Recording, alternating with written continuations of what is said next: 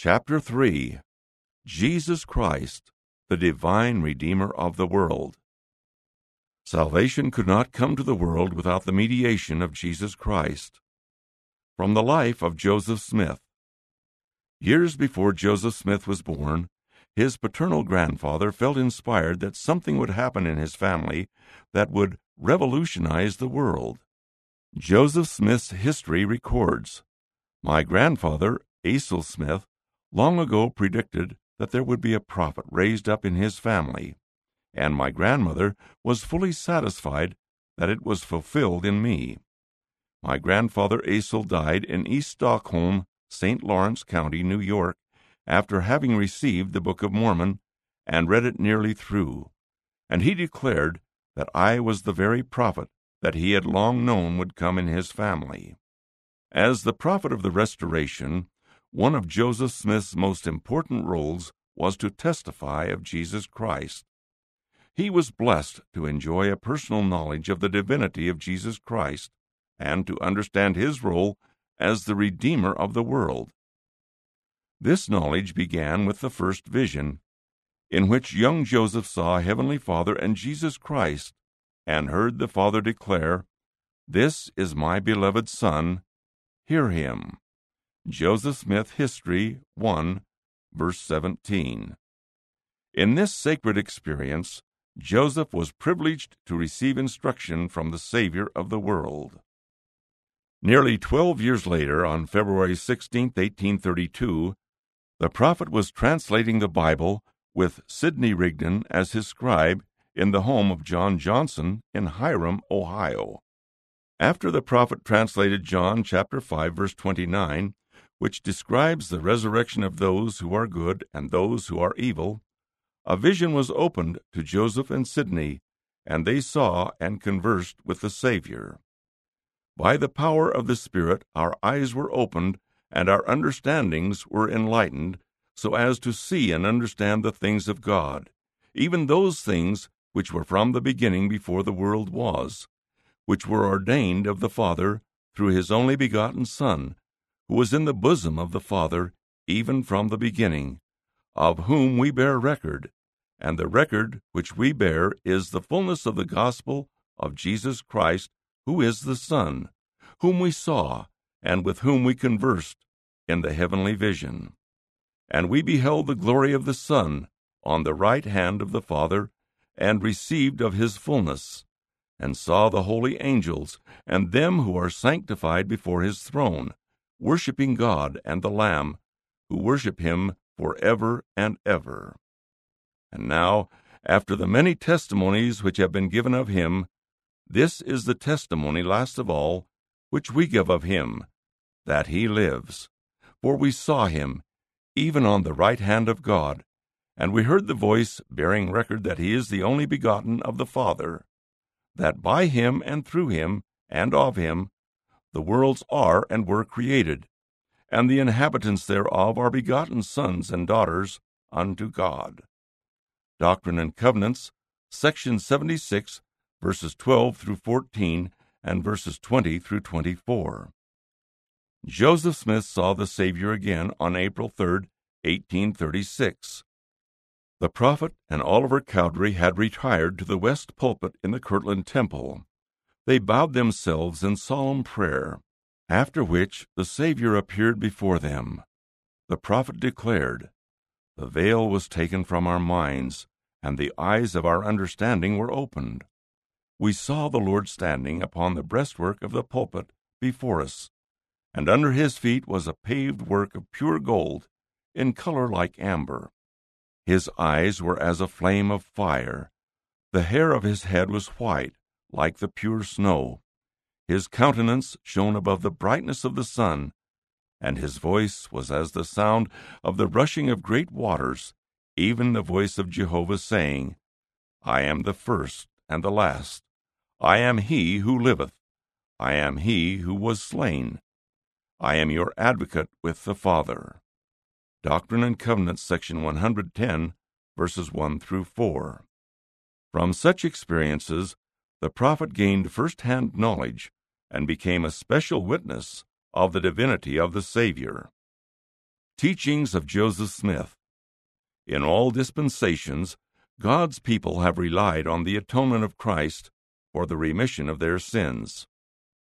Salvation could not come to the world without the mediation of Jesus Christ.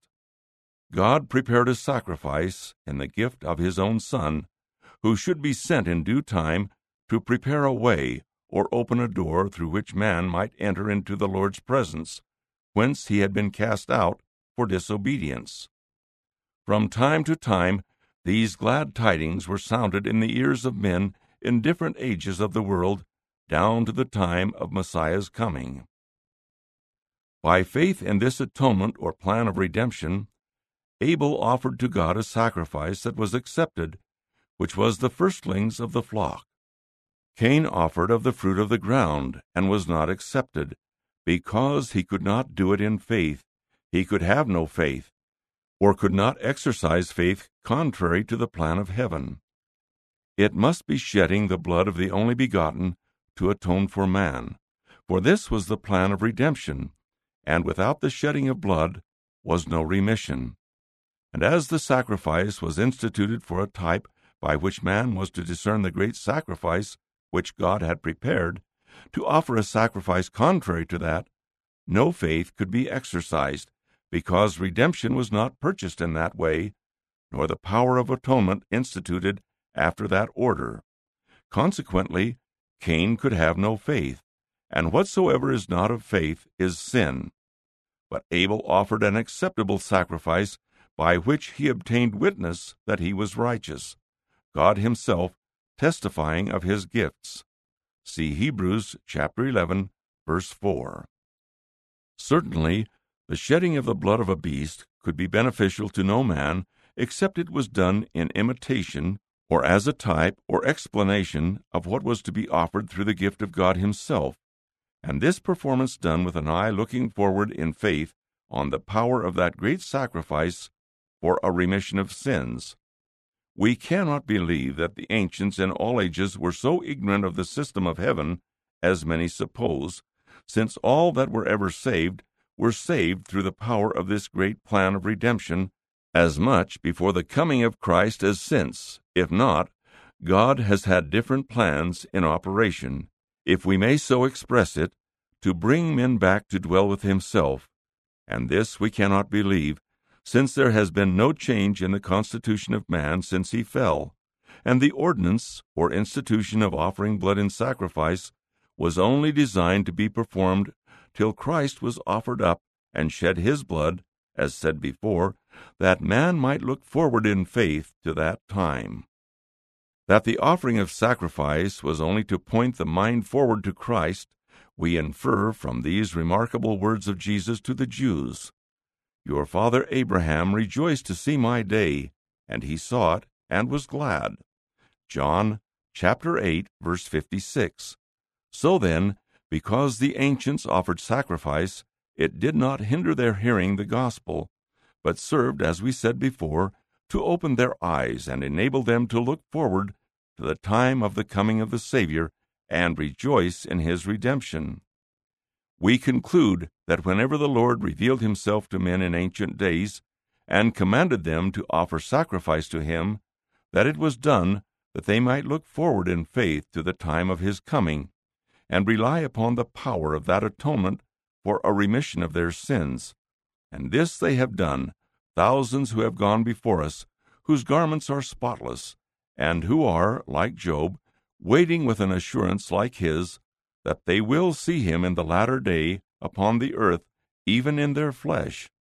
See Job chapter 19, verses 25 through 26.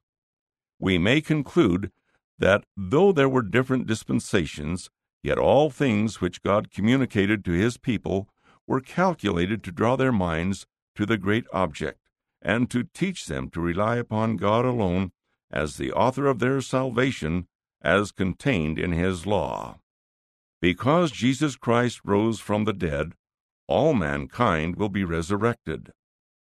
The fundamental principles of our religion are the testimony of the apostles and prophets concerning Jesus Christ, that He died, was buried, and rose again the third day, and ascended into heaven, and all other things which pertain to our religion are only appendages to it. But in connection with these, we believe in the gift of the Holy Ghost, the power of faith, the enjoyment of the spiritual gifts according to the will of God, the restoration of the house of Israel, and the final triumph of truth. As in Adam all die, even so in Christ shall all be made alive. All shall be raised from the dead. 1 Corinthians chapter 15, verse 22. The Lamb of God hath brought to pass the resurrection, so that all shall rise from the dead. God has appointed a day in which he will judge the world, and this he has given an assurance of, in that he raised up his Son Jesus Christ from the dead, the point on which the hope of all who believe the inspired record is founded for their future happiness and enjoyment. Because, if Christ be not risen, said Paul to the Corinthians, your faith is vain. Ye are yet in your sins. Then they also which are fallen asleep in Christ have perished. 1 Corinthians chapter 15, verses 17 through 18. Christ himself has assuredly risen from the dead. And if he has risen from the dead, he will, by his power, bring all men to stand before him. For if he has risen from the dead, the bands of the temporal death are broken, that the grave has no victory.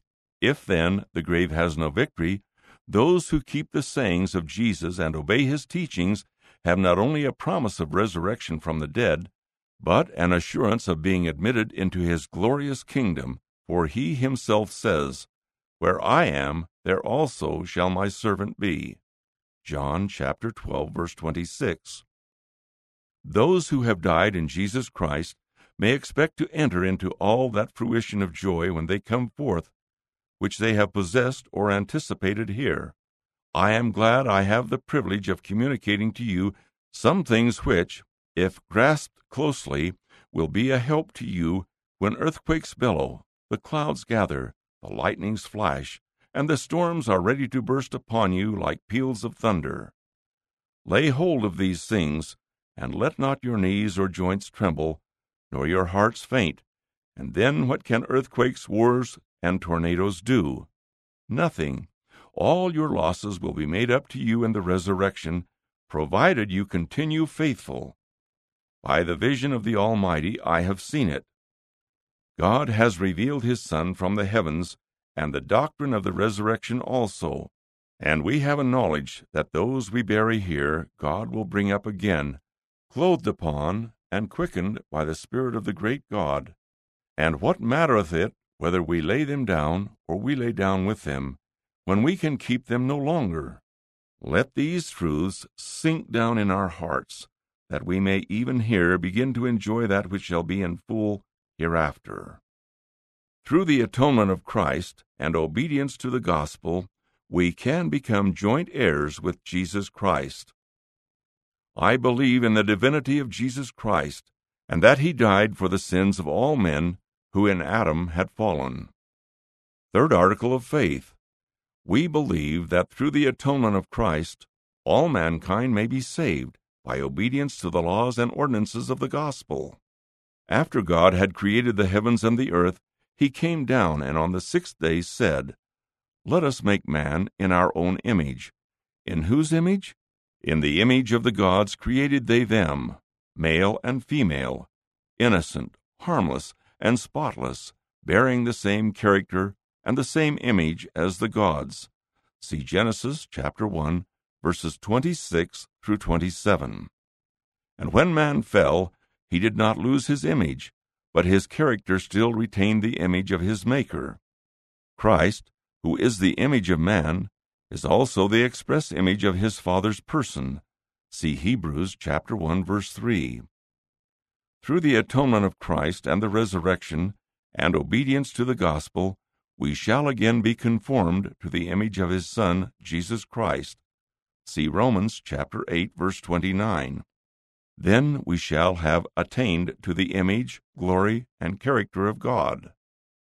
The Father of our spirits provided a sacrifice for his creatures, a plan of redemption, a power of atonement, a scheme of salvation, having as its great objects the bringing of men back into the presence of the King of heaven, crowning them in the celestial glory, and making them heirs with the Son to that inheritance which is incorruptible, undefiled, and which fadeth not away.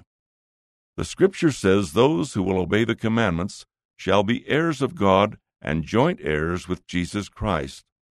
The Spirit itself beareth witness with our spirit that we are the children of God, and if children, then heirs of God, and joint heirs with Jesus Christ, if so be that we suffer with him in the flesh, that we may be also glorified together.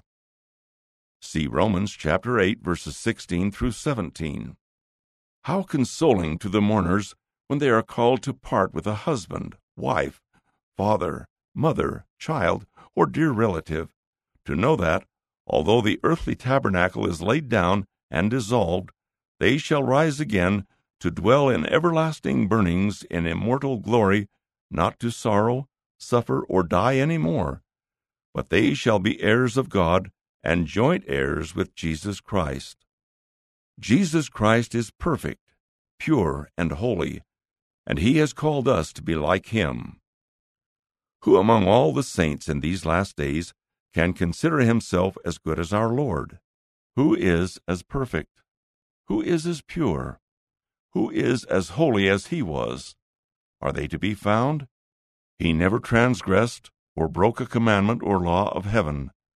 No deceit was in his mouth, neither was guile found in his heart. Where is one like Christ? He cannot be found on earth. The creature was made subject to vanity, not willingly, but Christ subjected the same in hope. See Romans chapter 8, verse 20.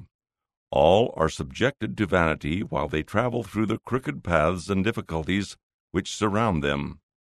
Where is the man that is free from vanity? None ever were perfect but Jesus. And why was he perfect? Because he was the Son of God, and had the fullness of the Spirit, and greater power than any man. When still a boy, Jesus Christ had all the intelligence necessary to enable him to rule and govern the kingdom of the Jews, and could reason with the wisest and most profound doctors of law and divinity, and make their theories and practice to appear like folly compared with the wisdom he possessed. When we reflect upon the holiness and perfections of our great Master, who has opened a way whereby we may come unto him, even by the sacrifice of himself, our hearts melt within us for his condescension. And when we reflect also that he has called us to be perfect in all things, that we may be prepared to meet him in peace when he comes in his glory with all the holy angels, we feel to exhort our brethren with boldness to be humble and prayerful, to walk indeed as children of the light and of the day, that they may have grace to withstand every temptation, and to overcome every evil in the worthy name of our Lord Jesus Christ. For be assured, brethren, that the day is truly near when the master of the house will rise up and shut the door, and none but such as have on a wedding garment will be permitted to enjoy a seat at the marriage supper. See Matthew chapter 22, verses 1 through 14. Suggestions for study and teaching. Consider these ideas as you study the chapter or as you prepare to teach. Review the accounts of Joseph Smith's visions of the Savior. What are your thoughts and feelings as you ponder these experiences? Anciently, animal sacrifices helped the Lord's people open their eyes and look forward to the time of the coming of the Savior and rejoice in his redemption. What are some things that help you look to the Savior today? An appendage is something that is connected to something of greater importance, such as a branch that is connected to the trunk of a tree. Why do you think the testimonies of the apostles and prophets concerning the Savior's atonement and resurrection are the fundamental principles of our religion? How might you approach your service at home and in the church if you remember that all other things are appendages to these principles? Review the prophet Joseph's teachings about the resurrection. What comfort do you receive from knowing that all your losses will be made up to you in the resurrection, provided you continue faithful? In what ways can a knowledge of the resurrection help us begin to enjoy that which shall be in full hereafter? Ponder what the Savior has done so we can become joint heirs with Him.